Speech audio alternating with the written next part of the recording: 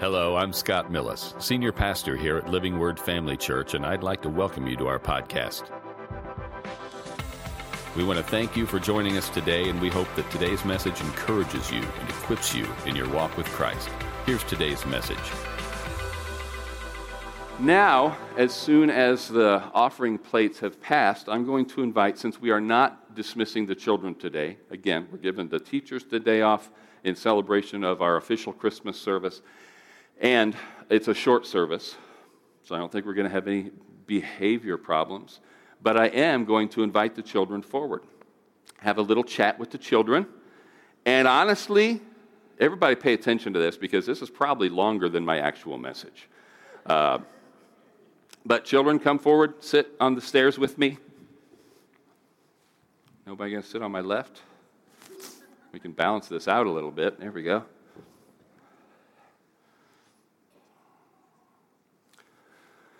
I've got a coin here. Remember, I think first time we had one of these, I gave you all a little gold coin, didn't I? Not a gold coin, but a golden dollar. Pass that around and look at it. Anybody know what it is? Let me just show it to you really quick. See that big old coin? Anybody know what it is? Quarter. It's not a quarter. It's a silver dollar. This is what the dollar coins, oh my goodness. I'm not picking it up. That's not my job. Where's our microphone guy? That'll be all right. This is what dollar coins looked like before they came out with, they replaced it with something called the Susan B. Anthony dollar, which is a terrible coin. And then they replaced it with the Sacagawea dollar, then the presidential gold coins, which I really like. I love these coins. I just think they're nice, they're heavy, they're big, they're just a cool coin. But they don't make them anymore. And since they don't make them anymore, do you know what they're worth now? $1. It's worth $1. But to me, they're special. And so every time I can find one, I will buy it. I'll buy it from the bank, loose ones, you know. If somebody, used to be, when I worked at a grocery store, I'd be cleaning out the registers. If I would find one, I would buy it.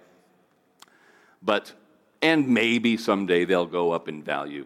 I just like to have them on hand, and I don't hold on to them. And I've got several handfuls of these, but I don't hold on to them because I think they're going to make me rich. I just value them. It's just me. But they're not super valuable in and of themselves. They're valuable to me because I like them. And if I were to give you one, even if you don't care much about the coin, you would know that I value you, right? Everybody's trying to figure out who's going to get this, right? Who do I value the most? If you like the coins, it might mean more if I gave it to you.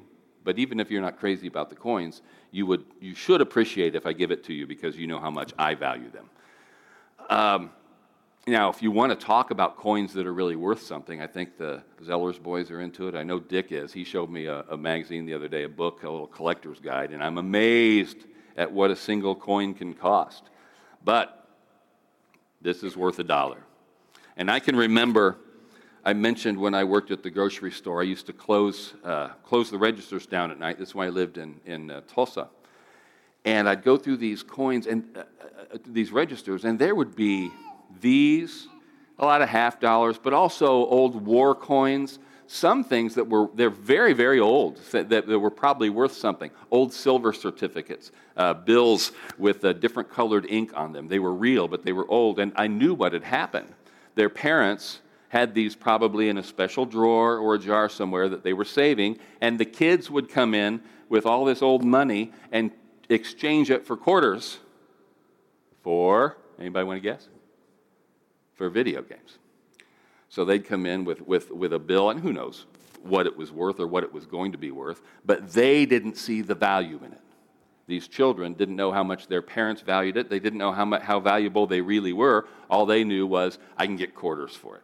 Well, I valued it more than they did, and I would buy it at face value out of the register. And I want you to think about that because there are many people who don't know the value of very valuable things. And most importantly, we're celebrating Christmas. What or who did God give the world at Christmas? Jesus. He gave us his only begotten Son. And that's different because it's not just a matter of the value that others place on Jesus. Jesus is valuable. Jesus is worth all of creation. He is worth the whole universe and everything in it and more, inherently. And he values you enough, values you so much that he gave Jesus to you, gave Jesus to us. Now, Jesus is valuable in and of himself, but there are some who don't value him. God gave Jesus, his Son, to us. Jesus gave his life to us, and some will trade it away. They'll trade their opportunity to know him, their opportunity to be saved by him, and trade it in for something that is worthless. The pleasures of sin. It's like those kids taking valuable money, not knowing its value, trading it in for quarters so they could play a silly game. We need to appreciate. We need to think about Jesus for who he is, and we need to remember how much God must love us to give us a gift like that. Again, he's not worth what he's worth because we love him. He's worth what he's worth because of who he is. But if we know that and know his worth, we will love him. I'm going to give you $1. One of you. No, I'm kidding. I'm going to give these to you. I gave my little spiel about how much I like these coins. And again, they're only worth $1. But I wouldn't take $1 for one of these. They're worth more than $1 to me. And I want you to take these. You can carry it around. You can put it somewhere. Ooh, this is perfect. Look at that. You can carry it around with you. You can keep it someplace. But I want you to hang on, and you may have several of these already, I don't know. But I want you, when you come across this, to remember a couple things. Number one, much as I value these coins, I value you more. So I want you to have something that's very special to me. I mostly want you, though, when you feel it in your pocket or come across it wherever you store it, I want you to remember it. You let this serve as a reminder of how much God values you. He must think a lot of us to give us who he gave us. He gave us his Son because he values us. Amen? Merry Christmas. Happy New Year. Thanks for sitting up here with me.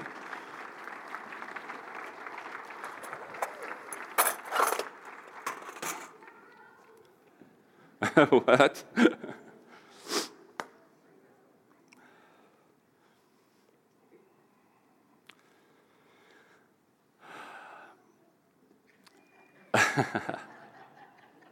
Okay, Bible quiz. What does the word gospel mean? Good news. Good news. We're going to talk about good news, but first the bad news. I have always held to the doctrine of biblical inerrancy, but I have found an error in the first verse of the first chapter of the book of Mark. Mark opens his account with these words, Mark 1:1, the beginning of the gospel of Jesus Christ, the Son of God. And then proceeds to talk about the ministry of John the Baptist, which absolutely, that's not the funny part, that's not the error part. It's absolutely a fulfillment of prophecy, and it's a crucial part of the story of Jesus, of the gospel of Jesus and his ministry. The point being that if we are truly going to appreciate and understand the ministry of Jesus Christ, we have to take a look at the voice of one crying in the wilderness. My contention, though, is that it's an error to call this the beginning of the good news. Now, the word gospel, as used here in Mark,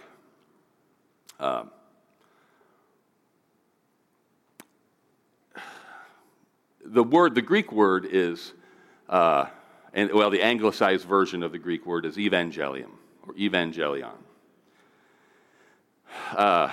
It's from the same word, closely connected to evangelizo. It's just the verb form. The message is evangelion. To preach the message is evangelizo, the good news, or saying the good news. Now, we have the English words, of course. Evangelist, that's one who brings the good news. Evangelize, that's to bring the good news. And the evangel, which is the good news, right? It's a kind of an archaic, but it means the gospel. And I mention this as sort of a cherry on top of what we've been talking about, had been talking about. Man, it seems like a long time since we've gotten together. You miss a week, you miss a lot, right? But we've been talking about how I think it is not, well, it's not biblically required, it's not a religious thing we need to fulfill. I just think it is good to celebrate the incarnation, the advent of Jesus into this world. And let me say this, first of all, in defense of Matthew, and to allay any concerns you may have about heresy on my part, considering biblical inerrancy. I really don't think he made a mistake. By the time Matthew set his account down, that word, gospel, was already beginning to morph into another meaning. There's nothing inherently religious about the word evangelium. It just means good news. But the gospel, by the time Matthew wrote the beginning of the gospel of Jesus Christ, was already beginning to specifically mean the gospel of Jesus Christ, the good news of salvation through Jesus Christ. Still, it's significant to me that we read in Luke chapter 2, beginning in verse 8. Now there were in the same country shepherds living out in the fields, keeping watch over their flock by night. And behold, an angel of the Lord stood before them, and the glory of the Lord shone around them, and they were greatly afraid. Then the angel said to them, "Do not be afraid, for behold, I bring you good tidings of great joy, which will be to all the people. For there is born to you this day in the city of David a Savior, who is Christ the Lord." That word there in verse 10 where it says good tidings, that's the word evangelizo. I am delivering the good news. So there, Mark, there's the beginning of the gospel. Not the beginning of Jesus' public ministry, but his birth in Bethlehem. I bring you the gospel. I evangelize you. I bring you good tidings of great joy. What? Something's going to happen 30 years from now, 33 years from now? No. Today is born unto you a Savior who is Christ the Lord. The beginning of the good news. Now, we could go back further. We could go back to the prophecies of Isaiah and Micah and others. We could go back to the covenant with Abraham, where he said, "I'll bless those that bless you, curse those that curse you, and in you all the families of the earth will be blessed." This was a direct reference to the gospel, to the good news. We could go back to the garden. Do you remember after the fall of man, when God pronounced curses on the ground, on the man, on the woman, on the serpent, and he told the serpent that his head would be crushed by the seed of a woman.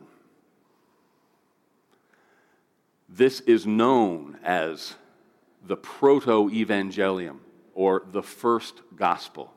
This was God speaking of his redemptive work thousands of years before Jesus came. And I like that word, proto-evangelium, because it's not the evangel, not the gospel as we preach it, as we have received it, but it hints at something. It is still a firm declaration of good news for us. And next week, I'm really excited about. It would have been this week but we've put everything back a week because of last week. Make sense? Next week, we are going to go back even further than Genesis chapter 3. We are going to go back to creation, to the creation of the stars and planets, other heavenly bodies, and we are going to read and learn about how God put a message there that could be read and would be read by mankind many, many years later.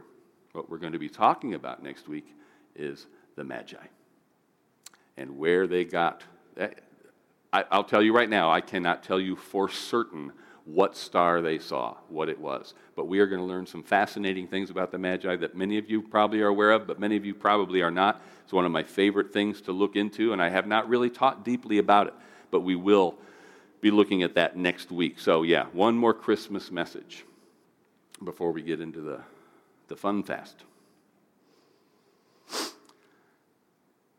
As for the news as news, not looking forward, not promising, not prophesying, but announcing that the good news has happened. This is it. I bring you good tidings of great joy. Today is born unto you a Savior who is Christ the Lord. And thanks be to God for his indescribable gift. Praise and worship team, you can actually be coming back up here. Probably shouldn't even sat down, huh?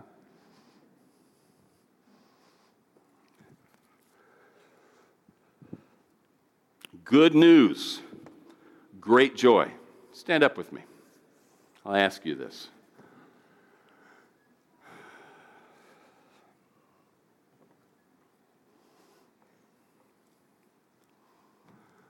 And to our visitors, please know that if you come back next week, it won't be this short. I don't know if that's good news or bad news. We want to see you again anyway.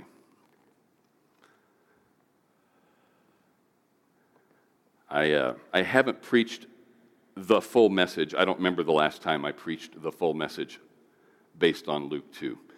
I did it every year for a number of years, and I may have done it last year, but if you have been around long enough, you've seen me choke up over that verse. It was years before I could read it out loud, where it says today. It was years before I could read it out loud without crying. And here I'm struggling. Today, because there had been so much prophecy, so much suffering, so much waiting. They knew it wasn't a surprise that there would be a Messiah. They were prepared, and many of them were longing, hungry for Messiah. And God had sent, I always call them saviors with a little s, judges, kings, miracle-working prophets. He would send people, he would raise people up to rescue, to save Israel from their enemies, from certain episodes. But all of these were they weren't mistaken for the Messiah. They knew a Messiah that was going to come and save them once and for all. And so this angelic announcement is so powerful because it says the waiting is over. I've got good news for you, says the angel. Today is born unto you a Savior. Capital S. Not just a Savior which is Christ. This is the Messiah. This is the Savior you've been waiting for. Jesus, the Son of God, Jesus, God the Son, who humbled himself, who condescended to becoming one of us for our sake. You know, I better be careful. Well, I started to give you a specific example, but I think I'll keep it in very generic terms. But how many of you consider the home in which you live to be modest, humble? That there's nothing fancy, nothing special. It's a comfortable home. Some of you might live in what you consider to be a mansion or really super nice digs. Some of you may live in places that you consider a hole, all right? I consider our home to be, I love our house. We live in a comfortable home. It's got its issues like many older houses, especially in the older part of the house. But you spend a few days where maybe the water doesn't work, or maybe there's not a comfortable bed to sleep in. Maybe a safer, specific example would be you're out in the field in the military. You spend a lot of time out in the field, sleeping on the ground, sleeping on rocks. And then suddenly you come back to your humble home, and you realize, wow, this is really nice. And the nicer things you are accustomed to and used to, the harder it is to go to places that aren't so nice, where there's maybe a bug infestation or rodents or something like that you have to think about, that you never had to think about in your house. I want you to understand that Jesus left heaven to come here. Now, the earth is good and the earth is beautiful, but this is a fallen earth full of fallen, messed up people. And Jesus left the glory of heaven, perfect fellowship with the Godhead, to come live here and go through what he went through for us. Not only did he condescend, I'm just trying to get you to understand, it was a big change to go from that to this. Just to live here, just to be born and live here.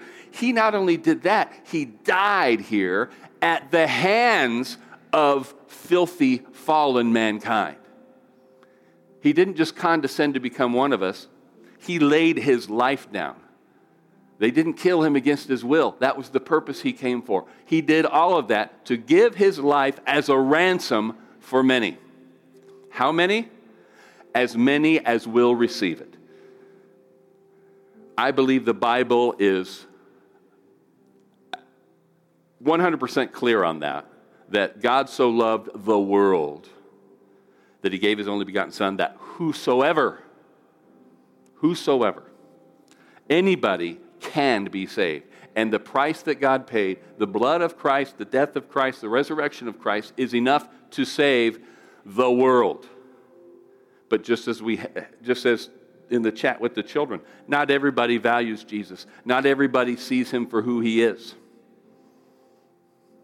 I pray for some very special people in my life. My prayer for them, my daily prayer is, let them just see Jesus for who he is. If they could see him like I see him, how can they but love him? And when you recognize who he is, what he represents, if you understand it and then reject it, you're a fool. Absolute fool. There is only one way to get out of this world alive and walk into true life, eternal life, and that is through the finished work of Jesus Christ on the cross. His being born was a big deal because he knew before he left heaven where this was going to end up. And he still came. And that was good news of great joy for us. My question to you today is, have you accepted that precious gift? Have you called upon the name of the Lord? If you will confess with your mouth the Lord Jesus and believe in your heart that God has raised him from the dead, you will be saved. That's as simply as I can lay it out there, and that's straight from Paul. Romans chapter 10. So I'm going to give you the opportunity. I'm going to say a quick prayer, and at the end of that prayer, if you desire to give your life to Christ, and you give your life to him by receiving the life that he gave you, you're simply acknowledging, I can't save myself. If you could save yourself, Christ need not have died. God gave Jesus to us because it was the only way back to him. None of us gets there by ourselves. None of us is good enough. The Bible's crystal clear about that too. But he doesn't just make you better. You're not just sick. If you're a sinner, an unsaved sinner, you're dead spiritually. He didn't come to make you better. He came to make you live. Why did he come? That you might have life and have it more abundantly. You don't need a cure. You need a new birth. So come be born again. I'm asking you just to come up here and let me pray with you if you've never prayed that prayer. It's as simple as that. You become a new person, a new creation. You go from being unsaved to saved, unchristian to Christian, dead to alive. Heavenly Father, thank you so much for your word. Thank you for the evangelion, the good news of the gospel of Jesus Christ. Thank you for coming. Thank you for living. Thank you for ministering. Thank you for dying and for rising from the dead. Father, it's my prayer, and I believe it's an echo. This prayer is echoed by every believer in the sound of my voice, that if there is anybody in the sound of my voice who has not made that decision, has not received that gift of eternal life, has not bowed before you as Lord and received you as Savior, that they would be pierced, that they would be moved and be aware of their peril as only you can make them aware, and that you would grant them the humility, the wisdom, and the boldness to come and receive that gift of eternal life today. Now is the accepted time. Today is the day of salvation. Thank you, Lord, for speaking to anybody who needs to know that and giving them the push they need to receive it. In Jesus' name, amen. Thanks again for listening. To hear more messages like this one, make sure to subscribe and check out our podcast channel for past episodes. And if you enjoyed today's message, consider sharing it with a friend. For more content and information about Living Word, check out our website at livingwordfamily.org. And remember to live the gospel and preach the gospel.